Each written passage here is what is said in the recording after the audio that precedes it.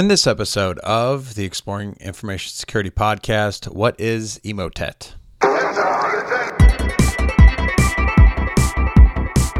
Welcome to the Exploring Information Security Podcast, where you will learn, explore, and grow your security mindset.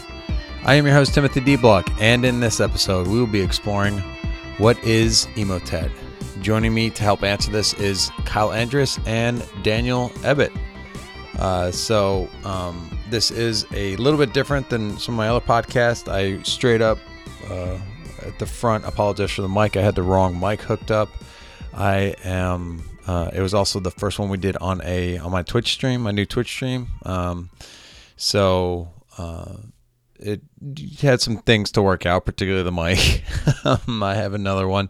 The next episode after this one will also be on Twitch, like how to set up a Twitch stream. But I think I haven't listened to the audio yet, but I think I got the microphone figured out there. So, I apologize for that, but it's what it is. You can still listen to it. Still a lot of good information on Emotet.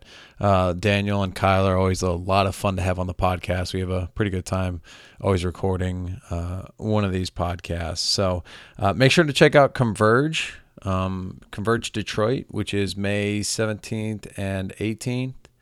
They have the CFP open. They're looking for sponsors, early bird special on tickets right now. So be sure to check that out. And then, of course, mysec.us. Feedback is welcome at timothy.dblock@gmail.com or on Twitter at timothydblock. We do have a new Discord channel.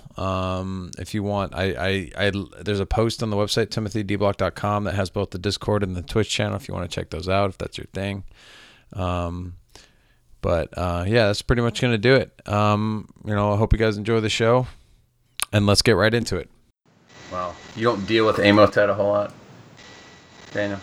I have not had cause to deal with Emotet a whole lot yet, which is nice. I know that it's a big problem. I know that a lot of companies get a bunch of Emotet all day, every day, and it's kind of interesting in that it is sort of morphed from being its own sort of banking malware to now being a dropper. It's commonly seen as a dropper for other malware now, which is very curious. Right. But I'm sure that Kyle can talk more about it, because I luckily have weathered the storm thus far under the umbrella of Proofpoint. I think, maybe. We'll see. Have you ever opened it, though, to at least do an analysis on it? A long time ago when it was new. I haven't seen any recent samples. When did it come out? That's a great question. I want to say originally it was 2014. Yeah, it's made a resurgence in the last 9 months or so, but it is old. I'm saying, I haven't heard about it up until recently, and I was in security in 2014, but I don't remember hearing about it a whole lot. So it's that's why I was like, what is Emotet? And I was this brand new hot malware, and come to find out it's 5 years old at this point. Yeah. They just got really good at a lot of developer support, cyber criminals, let me tell you. They put a lot of nice effort into making it nice and module, and new techniques, new things come out. Well, just add and drop it into Emotet. There we go, attack and go. And then this summer is when just a massive email campaign really came out, right? Right. I feel that tied. It doesn't matter what's malware they were using, but because of that email campaign that they used, it was just everywhere. Yeah, the dropper behavior as well sort of indicates to me that maybe they're selling it, maybe it's being sold as a service or something to bundle other things, But I don't know. It's all hearsay. But the techniques that he uses seem pretty basic. It's like PowerShell droppers, right, Kyle? Have you seen anything? Have you seen it doing anything particularly crazy other than PowerShell dropper from Word? Yeah, the big change that I would say that kind of I think caught people by surprise, or actually went through some of their normal detections, was because they started using DOS obfuscation. Mm-hmm. So instead of it being a PowerShell 64-bit encoded string, it was DOS obfuscation with a whole bunch of craziness that basically just launched PowerShell. And the first versions that we saw were hilarious, because it'd be crazy obfuscated DOS, and then it would just spawn a normal PowerShell with all the commands. You didn't have to do any obfuscation after that point. Oh, this is easy to look at. When you say DOS, you mean just Windows command shell, no PowerShell stuff. Yep, no PowerShell. No just fancy commandlets. .exe command line arguments. Awesome. And there's what's his name? Daniel Bohannon. I think his name is. So he came out with that technique and has documented it extensively, created Invoke DOS obfuscation.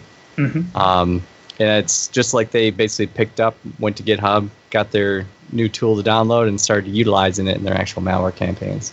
Interesting. You can tell that Invoke obfuscation has been used on it specifically. Yeah. Thanks, Mr. Bohannon. How about Revoke obfuscation? Does that work on it? Right. I actually haven't tried because we would actually see the PowerShell command line arguments, which are usually either one, when we first started seeing them, they were just like the PowerShell commandlets, like no obfuscation. Then later, they were more obfuscated, and then base 64 encoded.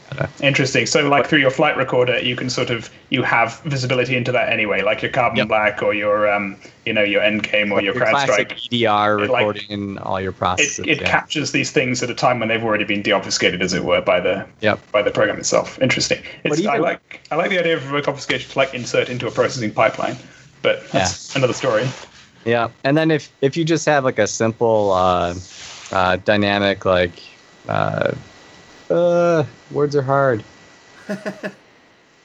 It's a thing that you run malware in. It's a malware lab. Yeah, like a dynamic analysis sandbox. Hey, that's a sandbox. Yeah, a malware sandbox. Like your Joe sandbox or your one with the bird, the cuckoo thing. Choose your flavor. You got your any.run on the internet if you want to give all your samples to whoever runs any.run. So if that's in line and part of your process, then it's really quick because it shows you those command line arguments that are spawned out of the malware. So it's another way to quickly kind of see it if you don't use manual or kind of statically pick through it. But for us, what we saw was interesting was, okay, so we've seen malware. DOS obfuscation being dropped in is kind of new, and you're like, okay, that's interesting. Gets by your classic kind of like email kind of filters and everything else. But then what for us was weird is that the email campaign was really aggressive. Like we had a majority of our users were getting emails from people that got owned from like their realty company. And they were replying to people either the same day emails or the email from yesterday with that person. Oh, that's nice. Yeah. And then they were targeting like those documents with names that were kind of related to what they were talking about. So, and we had another one where it was a third-party vendor who was in a meeting yesterday with like 30 of our employees, and then his account got popped, and then he replied to everybody on the email is, "Hey, nice meeting yesterday, everybody, but here's the thing." And that's really cool. Yeah, somebody is actually in these vendors' networks and reading their email and making intelligent decisions. Yeah, that's exactly. And so that upped our game a little bit. Just looking at it, like we all kind of freaked out a little bit more because like, okay, someone's actively like crafting this and helping it may be a little bit more successful. And so that's what really freaked us out. We eventually made some rules to kind of just kill off any process that's a Word or Excel or yada yada. If it tries to spawn anything, it just dies in the fire. Interesting. That's a good way of doing it. I mean, also, disabling macros. How effective would that have been had you been able to do that? Except for the finance department uses macros like. No, there's no business reason for any macros. And remember, like all these documents that are being spawned, right? They have very nice, clear, easy to follow instructions that guides you through how to re-enable those macros. This is true. So even by default. Right, by default, we don't have macros enabled, things like that, right? But the malware's like, oh, well, this is an important document, so go ahead and click these easy to follow steps, and you can get that thing that we promised you. The first thing I see in all my invoices that I receive from my bank is like a 3-page primer on how to change your group policy settings. How to disable your internal security policies. That's right. Yeah, how to get around Windows ATP, etc., etc. Incidentally, I've discovered Windows Defender ATP to be pretty good at catching this bullshit too. I was going to say that I don't have a sandbox set up because I can't set up Cuckoo to save my life. I spent like a day on it and I was like, screw this. It is easier than it used to be since 2.0 came out, so I would encourage you to try. I'll have to go back and try it. But yeah, I mean, it's something I'd like to have set up. But then I think we did the other podcast, the malicious link clicker, and so now I have a VM that's just a Windows machine, and whenever I need one of those, I just need to see the activity because I can just blow it away. Yeah, pretty much what it is, and that's what. Be sure your username is RyanClicksIt at gmail.com. Yes. Yeah, so I've opened a couple, and I was happy to see that Windows Defender was catching it. I was like, Oh, this that's is good. bad, and that's where I then grabbed like the name. It's like because it's like a Gen A malware. Like it never actually names it what everybody knows it by. Oh yeah, none of the antivirus companies can agree on what to call Right. malware. Right. It's such whatever that means anyway, right? Yeah. So when it launches and it actually gets installed, it's just going to your contacts and then sending out more of it, or what? No, so what we were seeing was the first stage was just a random downloader, and so its goal was basically to download the next module or payload from the Emotet framework. For us, so here's what's interesting. So like they put these you see this really sophisticated phishing campaign that you're like, oh crap, they're like responding to people next day or same day, and then they're using DOS obfuscation, which we haven't seen anyone use that before. Even recently, they started using there's a text box that they created, and they put all the DOS obfuscation code in the text box. The macro code has nothing in it except for it loads the text from the text box in the document field. Oh, that's cool. It looks like a tiny pixel on the front page, right? Worst. So they keep iterating different ways to make it fancier, but in the background, the infrastructure that they're using, their C2, their communication downloads, all that stuff, it was getting picked off within hours by most. So if you have a proxy and it's a good proxy service, they would pick it up and kill off all of these C2 domains that people they popped and used in the campaigns, because as you took apart the actual malware, you usually got about 4 to 5 domains that this malware would try to go to get that next stage to download, to do a command, do whatever, right? And it would always get blocked on our networks because our proxy was just yeah, this is a bad domain. We're not going to allow it. And so AV didn't stop it. EDR didn't stop it. It was our proxies that basically saved our butts for multiple months. Thank you, proxy C2 infrastructure. Yeah. Their C2 infrastructure just got picked off. It was, there was just no attempt. It's crazy. Defense in depth, man. It's probably right? a good example of that. I could write a book on that. For sure, yeah. So what's DOS obfuscation? That's not something I've heard of before. I'm familiar with PowerShell obfuscation. Sort of. So the idea of making one's script all crazy such that it still runs, okay, but you can't read it very easily as a human anymore is used everywhere. There's obfuscators for PHP, for JavaScript, for PowerShell, for any sort of scripting language that you might consider. You can also, manually obfuscate code, take functions and rename them, take variables and give them super long names, stuff like that, or just split your strings into mathematically reconstructed components. Or drop it garbage delimiters and junk that just takes up space, and so it's not human readable, right? Right. Yeah. So when you're just using the command line then to obfuscate? Right. So when we say DOS obfuscation, we just mean the Windows command processor as opposed to PowerShell. Gotcha. Okay. Yeah, because if you're writing any type of detections on command line arguments, that's an entire field that's controlled by the attacker, right? So when they have a payload that runs, they know what command line they're typing in there for that process. So command.exe, some fun things that come out of that is when you start using flags, I don't know if it's command.exe specifically, but many of the other flags netsh.exe, I believe, if you do /a, right, and /a would do all whatever, so some random command. But because of DOS and how it interprets things, if you did /a, B, C, D, E, F, G, it would always interpret that, oh yeah, you mean /a. But for you, human readable, you just see / a bajillion things. And so if you were writing rules on detecting that, unless you had an EDR or a query language that allowed you to do regex, you wouldn't be able to detect this stuff because it would be impossible. It's the imagination is your limit into what you could put on that command line, and then what the command.exe would actually interpret correctly.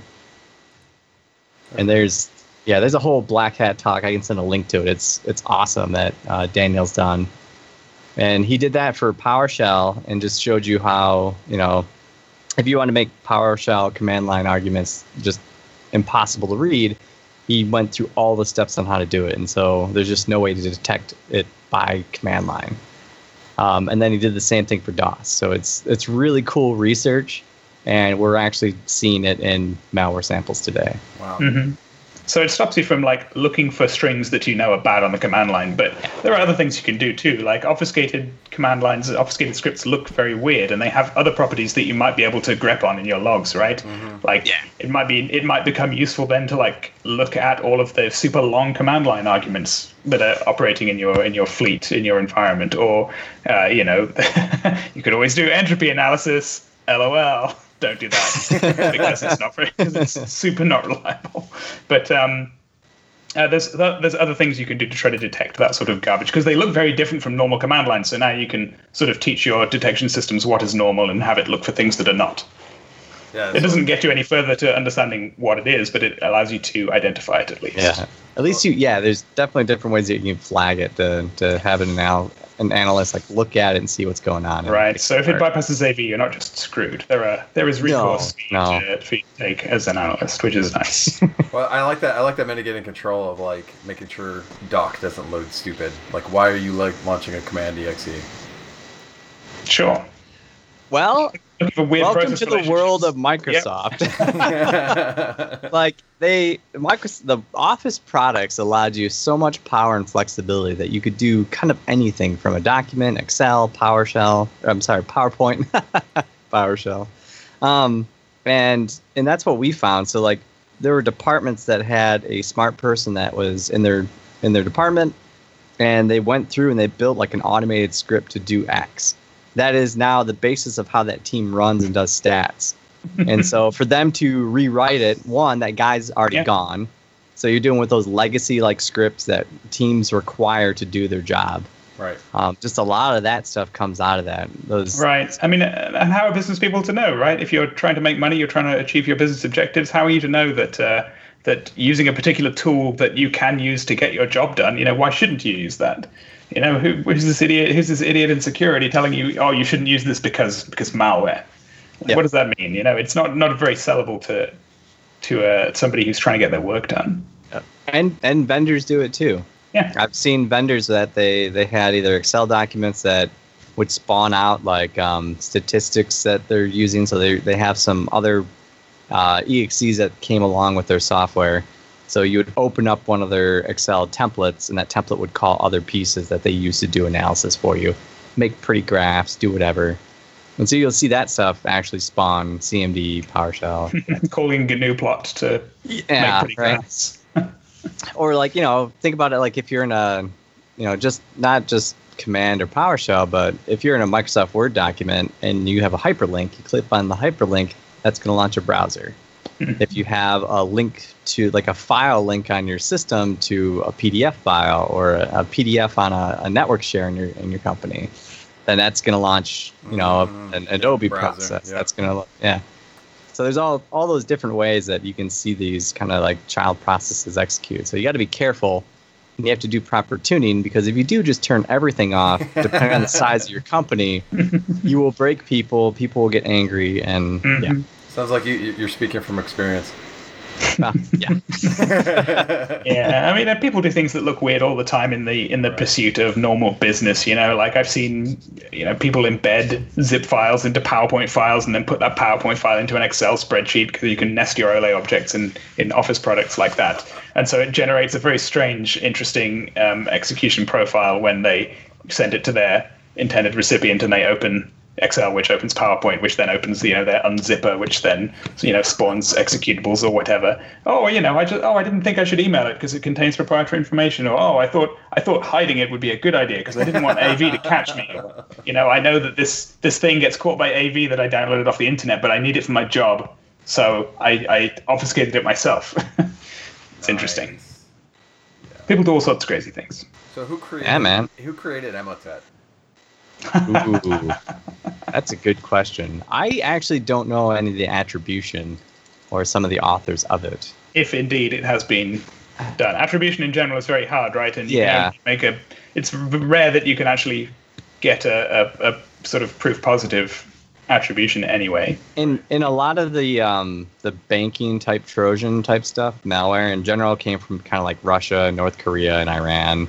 Those are like major three players that have supported cyber criminals creating or helping maintain some of that infrastructure. So yeah, I like to blame Canada most of the time. Like our friends true. in Cisco tell us, even if you see interesting things inside a malware sample, you see a bunch of strange Chinese strings or a UI in Russian, it's probably Canada. You know what? I was deciding between the Converge shirt or my Splunk shirt that says you can't always blame Canada. So I made the wrong choice, clearly. Yeah, you can't blame Converge. I mean, we just opened up our CFP today. Yeah, there you go. If you want to promote that. ConvergeConference.org. Please go. Yeah. Great conference. Converge what? ConvergeConference.org. What is that? It's an amazing conference. This year, heavens. we're going to be doing our one day red team, one day blue team. So hold on a second, Kyle. If I Google Converge Conference, there are many different Converge conferences. Which one do you mean? This is Converge Detroit. Yeah. In Detroit, Michigan. Sorry. In the heart of Detroit, Michigan. This is true. Right next to the burning buildings. At Cobo Hall. So that is near Canada, right? That is actually, you could skip a rock across to Canada if you got a really good arm. Okay, not that you're endorsing that. No, I'm not a rock thrower. Okay, not yet. Okay, got it. Yeah, no, it's going to be kind of different this year because we've got workshops in the morning. So we go from like 8 a.m. till noon workshops. And then they'll have social CTF stuff going on as well. And then the actual keynote is at like 1 o'clock. Oh, that's nice. Interesting. Yeah. And so that way we had, people that were in workshops like the year before really wanted to go to and see different talks, yada, yada. So we actually separated them out this year. We're going to see how that goes. That's good. But we've got our keynotes for Blue Team, and Blue Team is Lee Holmes. And then for Red Team, it's Marcelo Salvati. So if you're familiar with any of the red teaming like frameworks, Crack Map Exec is one that he wrote. So he's our Red Team keynote, and it's gonna be pretty cool. So I'm kind of excited just to see how this format works out. And yeah, actually having kind of like a theme is something new for us. So there's a red team track, and a blue team track. There are 2 tracks.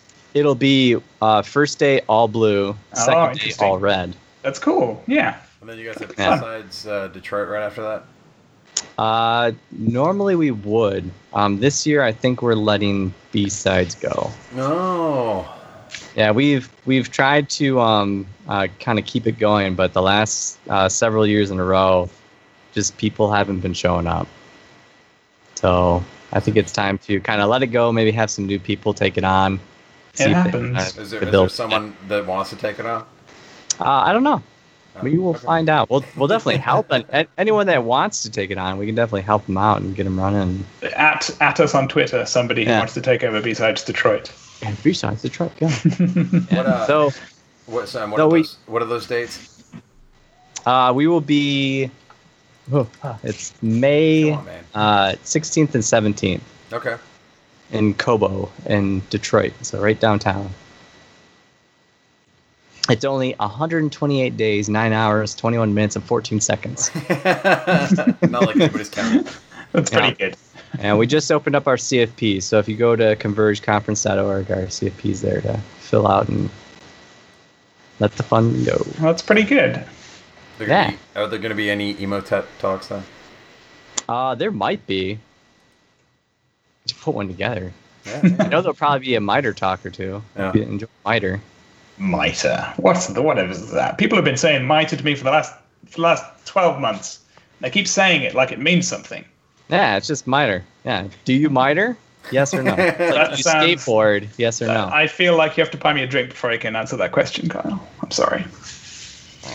Yes. As far as Emotet, was there anything else that we should mention? I don't feel like we covered like exactly what it gets into. Like, what does it actually do? Oh yeah, so its main goal when it first came out was just banking Trojans. What do those do? They're usually looking for banking information, so they may scan your machine for documents that have bank info. Most commonly, if you had your password stored in your browser, they would try and pull out like Chase.com. You stored that password in your browser. They would pull that out and use it, and then try and basically transfer funds and do all that stuff, log into your account, yada yada. So it's still considered a banking Trojan then? Is that Yeah.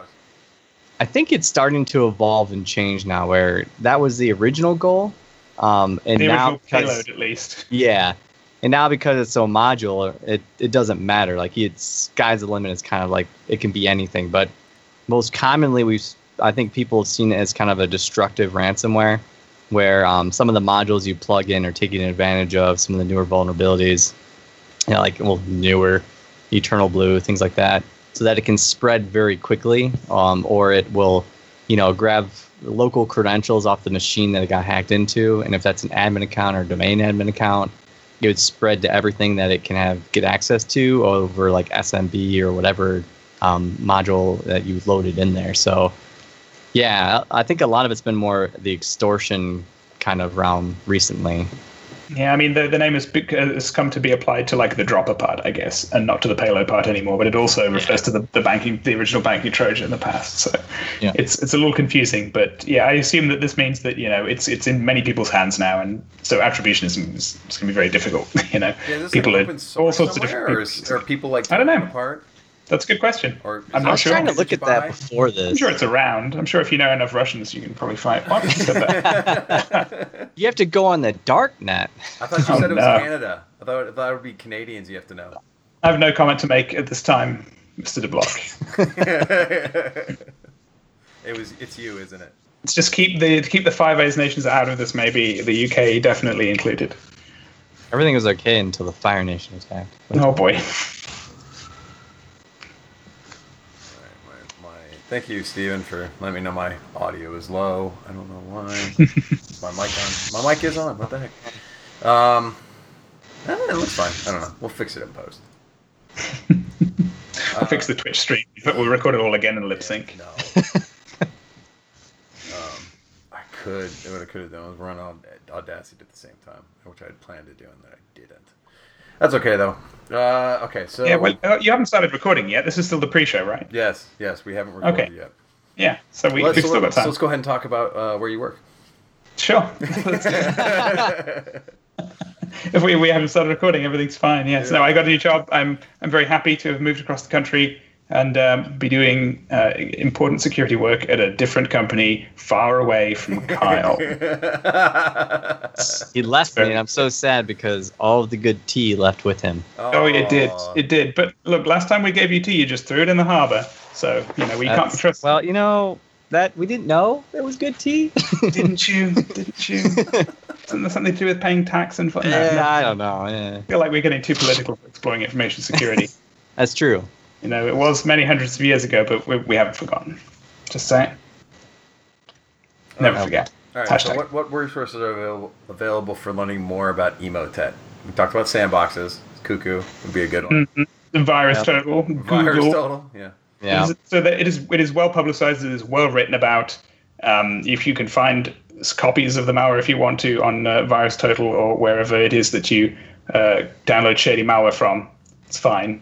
But it's been written about a lot, and there have been several high-profile targets that have become owned by Emotet. One that I found was a city, as the city of Allentown was apparently nabbed by Emotet and had all of their systems busted, which was amazing. What do you mean by busted? So what exactly happened?